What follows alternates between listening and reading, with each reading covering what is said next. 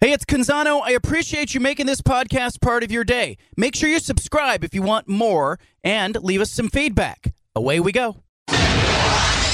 Initialize sequence. Welcome to The Baldcast, a production of John Canzano's Bald-Faced Truth. Well, the website Rose Garden Report has you covered for all things Trailblazers. Sean Highkin, who's covered the NBA and the Blazers for years, is the editor and publisher of Rose Garden Report. You should give it a look. I subscribe. You should as well. Highkin joining us now. Kind enough to join us. It is a frantic draft week. I imagine you have multiple screens in front of you. You're working the phones all day, Highkin. What's the scene right now as you cover this team? Dude, this week and the week leading up to the trade deadline are my two least favorite weeks of the year, just because there's so much stuff that you have to sift through. Like, you hear so much stuff. They have so much stuff coming at you from all directions. Yesterday, just to give you just an example from my life, yesterday morning I woke up and I got a text from my dad saying that he heard about a Blazers rumor, that he wanted to know, like, if it was anything I heard anything about it, and he sent it to me. And it was not any actual reporting. It was just some fake trade that somebody made up that then got aggregated and somehow ended up on his Facebook news feed. So you just kind of get hit with so much stuff, and you have to, be able to sort through what's real and what's not, and figure out how to, react to what needs to be reacted to and ignore the stuff that doesn't need to be reacted to. Yeah. And how do you discern that? Like, I told people last week there's going to be smoke and smoke and smoke in the lead up to the draft. But, Highkin, how do you know what to really pay attention to and what not to pay attention to? Whenever something gets reported, you have to think about, why did this get out? Who does it benefit that this got out? What would be the purpose of somebody wanting this to get out? Like, and then you have to think, you're kind of seeing it from all directions, and you'll see certain reports that this team has, there's absolutely no chance this guy is available, and then other reports saying there's no chance this guy, usually the truth is somewhere in the middle on a lot of this stuff. I mean, there's some stuff that is pretty rock solid, but it's just you have to, as a consumer, which even though I'm in it and I'm part of it, I still am a consumer. You still have to be able. And I mean, this is not just true in sports. This is also true, and especially even more important in like the political world and the news world and whatever else. But when something gets reported, you have to be able to discern, okay, why is this out there and who wants this out there? And then kind of go from there. All right, let's go to Chris Haynes then, right out of the gate. We all know he's in Camp Lillard. He's tight with Dame. He's close with Aaron Goodwin, Damian's agent. I want to play something for you and our listeners. I believe the Miami Heat feel like there's hope. Like, there's people across the league that believe this is the offseason that Dame could potentially request out. And that's all going to be dependent on, well, I think a large factor of that is going to be what the Portland Trailblazers decide to do with the number 3 pick. All right, so Haynes pointing out Miami. I read that, Sean, as Aaron Goodwin wants that out there. I think part of it is maybe that, and the other part of it, I maybe Miami also feels like they, that they feel like they have a shot. Whether that's true or not, if it were to come to that, I don't know. But I believe that the Heat feel like they would have a shot if it were to come to that. But I mean, the truth is, nobody's really breaking any news here. Dame has made it very clear that he's not really interested in more kids. Like, he wants a veteran team, and he wants a team that's going to be able to contend. And the position that Joe Cronin is in right now is he has an opportunity to draft either Scoot Henderson or Brandon Miller, who are two prospects that most people think would go number 1 overall in most drafts that don't have Victor Wembanyama in them. So it's a pretty valuable pick, especially with the new CBA where, there's that second apron, the new luxury tax structure that kicks in. So having somebody who, especially as high as the 3rd pick, who could be a potential star on a cost-controlled contract, makes it a lot easier to fill out the rest of the roster. So lottery picks like that have never been more valuable than they are right now. And so as a result of that, Joe Cronin can't really afford to just make a bad deal and, give away this pick just for any veteran that's going to, be a short-term fix, but, maybe is going to set the franchise back in the long term. But then if you use the pick and don't trade it, even if genuinely you tried to get, somebody that Dane would consider a needle mover and there was just no deal out there, then are you going to be able to go back to Dame and say, hey, look, we tried, but you're going to have to, if you say you want to stay here, you're going to have to rock with us if with this pick. And, we'll try to get veterans other ways. I think Joe feels like there is other way, there are other ways, like maybe you trade Anthony Simons plus the 23rd pick plus future picks and try to get somebody that way in order to add talent. I think they feel like it's not just a binary thing of you trade the pick or you have to trade Dame. But it's, it's a question of, does everybody else feel that way too? You talk about Cronin a little bit. I know, you've talked with him. You've seen him since he's been hired. Do you get the sense this is his draft? Will he be dealing or working in conjunction with Bert Cold or somebody else? What's your read on how the pick will be made? I haven't heard anything to suggest that anybody but Joe Cronin has the final call on this stuff. I will say that Bert has been at the Blazers practice facility for the last month for the Blazers draft workouts, but that's not out of the ordinary. Like, especially when you have a lottery pick this high, you want everybody in the organization, whether it be someone from the ownership level like that or Dwayne Hankins, who is the president of business operations. He's been there for a lot of that stuff. Damian Lillard actually has, bringing him up. He was there for their Scoot Henderson workout, their Brandon Miller workout, all their other, workouts with potential lottery picks. I don't think it's necessarily an indication of anything that, all of the important people in the organization are there, but I have not heard anything that would make me think that it's anybody but Joe making the final call. Scoot Henderson, Brandon Miller, you have been there for both workouts and interviews. Your takeaways: if the Blazers had their druthers, they had their pick of either one of those guys, who should they pick between those two? They'll likely just take who falls to them, but who should they want? Well, they're in the position where they kind of have that decision made for them, because whatever Charlotte does, then I do know that in their eyes and also in the eyes of most people around the league, like, there is a pretty significant gap between, obviously Victor Wembanyama is in his own tier. Like, you take him off the board, there's no drama at all about what San Antonio is going to do at number one. But most people around the league feel that Scoot Henderson and Brandon Miller roughly are equivalent level of talents and prospects. And, there's maybe some GMs that prefer one over the other GMs that prefer one over the other one. But it's those two in a tier for most teams. And then, below that, you get to like the Twins and Cam Whitmore and some of the other prospects in the draft. So really the Blazers have a pretty easy call to make once Charlotte does whatever Charlotte's going to do. Everything I've heard right now is that Charlotte really likes Brandon Miller. But if you remember a year ago going into the draft, it was pretty much seen as a lock that Jabari Smith Jr. was going to go number one. And then the night before the draft, the betting lines moved suddenly, and now everybody's saying, "Oh, Paolo Banchero is going to go number one." So it's not really settled until it's on the until they're on the clock. Certainly, if you're planning on keeping the pick while also not trading Dame and trying to still contend, you would think that Brandon Miller is a little bit of a cleaner fit positionally, because Scoot Henderson is also a 6'2" point guard, and obviously he's a different kind of player than Dame. Like, he's not as much of like an outside shooter; he's more of an attacker, and he's physically he's kind of a different build than Dame. So it's not as much of like a redundancy as like the Dame CJ stuff or the Dame Simon stuff, but it's still kind of an awkward positional fit. So I think from a fit perspective, they might not be that upset if Brandon Miller is there, but also, some of the teams that I've heard that want to move up, a lot of them want Scoot, so maybe you get better trade offers if Scoot is there. I don't know. There's still so many moving parts, and nothing is going to get decided one way or the other until they're actually on the clock. Sean Highkin with us, Rose Garden Report. What do they do at 23 and 43? Do they keep those picks? Do they trade those picks? Let's just assume they pick at 3. What do they do with those other 2 picks?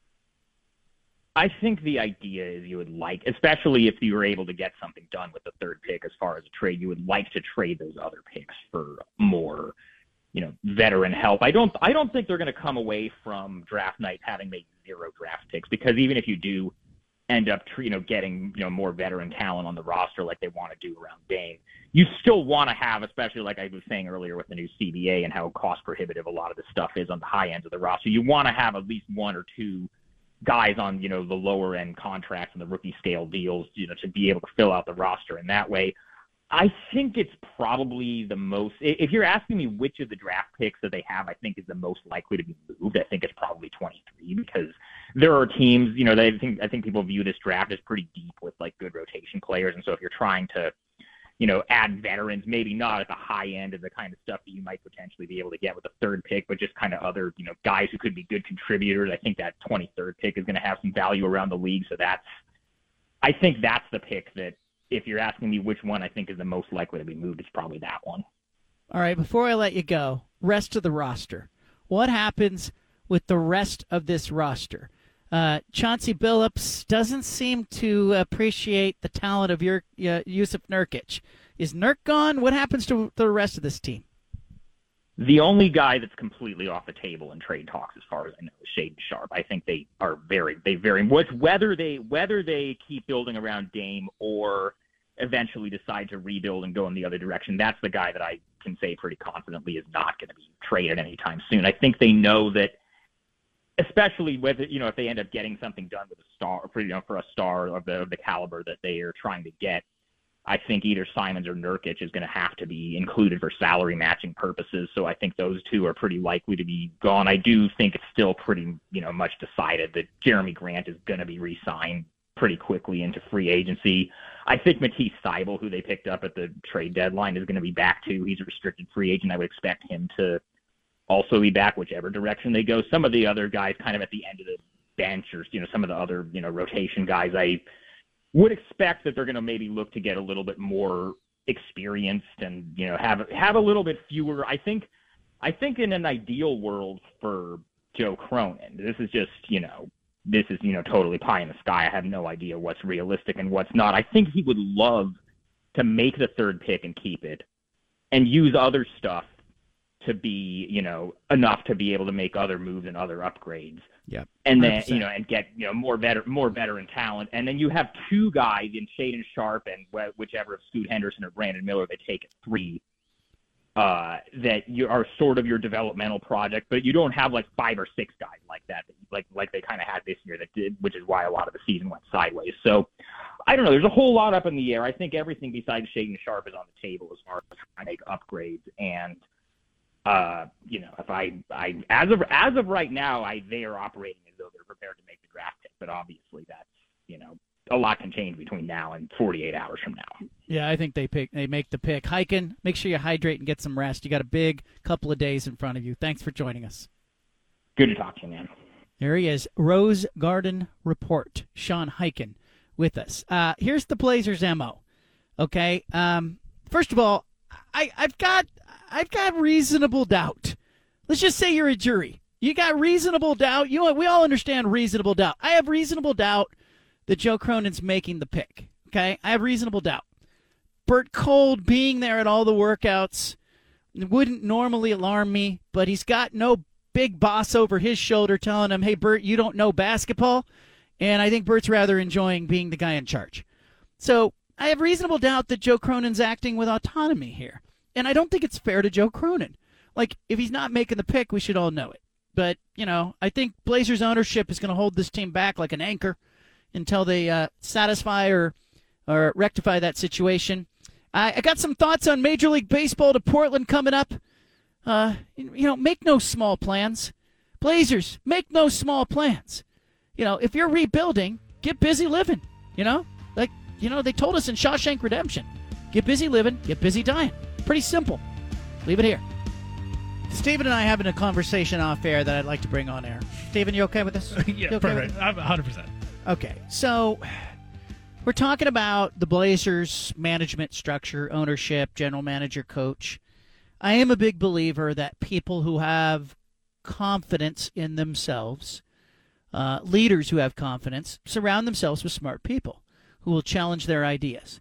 In fact, I was talking to somebody just over the weekend who was an executive at Apple, and he had been in meetings with Tim Cook, the CEO of Apple, and says the guy was just an incredible leader, wanted engineers and smart people around him to constantly be challenging him and challenging his ideas and bringing new ideas to the table. And I'll even go back to University of Oregon men's basketball years ago. Ernie Kent was the basketball coach, really good recruiter, really polished guy to have out front, but did not surround himself with great assistant coaches, except for maybe one time he had a defensive assistant, Fred, who was on that staff that was a fantastic defensive assistant. But the minute that coach started getting attention, Ernie kind of soured on him, and he just never really hired great coaches around him. And Mike Dunlap was a guy he brought in who was a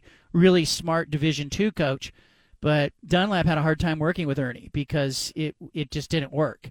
And so I've always looked at leaders and who they surround themselves with. Like, I profess to be the dumbest guy on the show. Like, we took the Mensa test years ago, and I was delighted when, I missed Mensa by one raw point, one question. Otherwise, I'm the dumbest. No, I'm the smartest guy not in Mensa. How about that? Like, I'm happy about that. But we had two other members of our staff at the time who qualified for Mensa. And one was in the top 1%. And I immediately told her, I said, get out of here. You're wasting your time on this radio show. Go with it. I think, ultimately, you want to see leaders hire smart people, hire good people, hire competent people, and let them go work. Let them challenge you. Let them bring great ideas to the room, and let it be this petri dish of creative expression and excellence, and challenge it. And what you get in those rooms, and we've all been in those rooms where it's very collaborative and you get smart people and they're all working well together, and you walk away and you go, wow, like that wasn't a normal meeting. And we've also been in meetings where it's clear that there's an imbalance and that there's some freeloaders in the room who are just kind of skating along, not really offering anything, don't really have anything to bring to the conversation. Don't really sort of, help the room blossom, so to speak. Now, I challenge you as a listener to this show to apply those principles maybe to your own workplace. Ask yourself, if you run a meeting, for example, on a Tuesday, and you're in said meeting, and you kind of go around and you're getting great ideas and everybody's challenging, and you come away going, gosh, we made each other better, or that meeting really was productive because the people who were involved and engaged in it were all competent, they were all qualified, they all think for themselves, there was no groupthink going on, people were excited to bring their own ideas to the table, and maybe you had somebody in the room who offered an idea that changed your viewpoint. Or you had somebody in the room who offered you an idea that made you sort of dig in more with what you believed previously, and sort of affirmed the position that you were in, in the beginning. So I ask you to apply that to your own life, and then let's apply it to Trailblazers, Inc. Let's apply it to the management structure of the Portland Trailblazers, including ownership, trustee Jody Allen, the vice chair, Bert Kold, the coach, Chauncey Billups, and the general manager, Joe Cronin, and his staff. Okay? So you have those entities that are in the room on draft day. Now, and not even on draft day, in the run-up to the draft. And so here's the thing. I keep coming back to this. I feel like Joe Cronin isn't truly a general manager. Like, he's got the title general manager, but he's got Bert Kold sitting on his shoulder, the vice chair of the team, who really doesn't know basketball. Bert Kold does not know basketball. He doesn't know it. I've had multiple general managers who have worked for the Trailblazers who have told me that guy doesn't know a damn thing about basketball, and unfortunately he's in Paul Allen's ear. Now, Paul Allen, may he rest in peace, he handed the keys to the organization to Bert Kold, who is now essentially involved in this decision. Now, a good leader would come into this and go, I'm going to hire the best damn GM in the world, and I'm going to let that guy go work. That's what a really good leader would do. That's if Bert Kold were a fantastic, inspiring leader, as the vice chair of the Trailblazers, he would acknowledge, hey, I don't know that much about basketball, but I want what's best for this team. So I'm going to hire a dynamite, experienced general manager. It's not what he did when he had an opportunity to hire a GM. What did he do? He instead hired a former intern who rose up to become general manager, Joe Cronin. And I'm left thinking about that going, wait a minute. If you're a Blazer fan, do you realize that you don't really have a true GM? He's got limited autonomy, and he doesn't know basketball. And then beyond that, you got Bert not only promoting Joe Cronin, but you had Neil Olshey as one of his final acts as Trailblazers general manager of yesteryear, hiring Chauncey Billups as the head coach, a guy who's got no previous head coaching experience. Why did he do that? Well, because bad leaders hire weak people. Bad leaders hire people who are inexperienced and not quite ready for the job. Why? Because they want to run the show without running the show. And so I believe Neil Olshey wanted some input with his new head coach on who was going to get the playing time, and also wanted to be able to say, hey, look, it ain't me. We got a head coaching problem. Again, he's going to be able. He blamed Terry Stotts. He was going to blame Chauncey Billups. And you got Bert Cold, who doesn't know basketball, promoting Joe Cronin, but not really. Because I fear, Stephen, I'm going to let you go now. I fear that come draft day, it's going to be Bert Cold making this decision, not Joe Cronin. And I've been critical of this, and they didn't interview anybody for the GM job. Joe Cronin just was given the job. They didn't interview anybody. And I had heard that there was numerous people that were interested in the job, including really good GMs that are with other teams right now that were interested in the Blazer job. Nobody reached out to them. And that was a mistake from the start. And I said this the other week, John. I said, I think the ownership thing with Jody Allen and Bert Cold is a little overrated. And I still think it's a little overrated, that it's overblown, that it's the end-all, be-all. But as time goes on, and you just get pounding your head of all the mistakes that have been made over the past few seasons, I have no faith right now in the Portland Trailblazers making the right decision. Now, what is the right decision? I don't know exactly. I can tell you what I think is the right decision, and that's to draft a player at 3. That's to go with the youth movement. That's to explore trading Damian Lillard. Doesn't mean you trade him, but you got to explore it. I have no faith in any of this that's going to happen, and I feel like they're not going to be prepared, and it's going to come up and sneak up on them, and then they're going to be run into a haste decision that ends up costing the Blazers not only next season, but the season after that, and into the future. So, when you keep talking about Bert Cold making the decision for Joe Cronin, it may very possibly happen, and that would be the worst case scenario for Blazer fans. But I want to hold hope. I want to hold faith. I want to hold hope that it's going to happen. But man, John, as time goes on, you're making convincing arguments that this management thing is worse than I actually am portraying it as. Like, I know it's bad. It could be worse. Here's the thing that you have to have peace with. The problem doesn't come at number 3 because, we all know there are 3 really good players in this draft. There's one sensational prospect and then 2 really good players that, should be top 3 picks. Like, the top 3 picks are pretty much decided. So if the Blazers stay where they are, they can't really screw it up. Like, if they were sitting in the 2 position, you could have a bigger concern. They're sitting in the 3 position. They're going to get the 3rd player in the draft. So you have to feel good about that. The problem, though, with the big picture is you have a vice chair of the team in Bert Cold who hired a general manager who's not ready. Okay? You have a codependent situation going on with your vice chairman who's acting like an owner and his general manager who has been promoted. And I feel bad for Joe Cronin because he is caught in there's no other way to describe it. He is in a codependent relationship with his de facto owner, pseudo-owner who wants to be wannabe owner. Like, you look at the Blazers, and I don't blame you. I've said this before. They have a wannabe owner. They got a wannabe general manager. They have a wannabe coach. Like, how does that work? Imagine that important a position and not interviewing anybody. Like, that's just crazy to me. Would you buy stock in this company that I'm describing? You would not. Our 5 at 5 is coming up.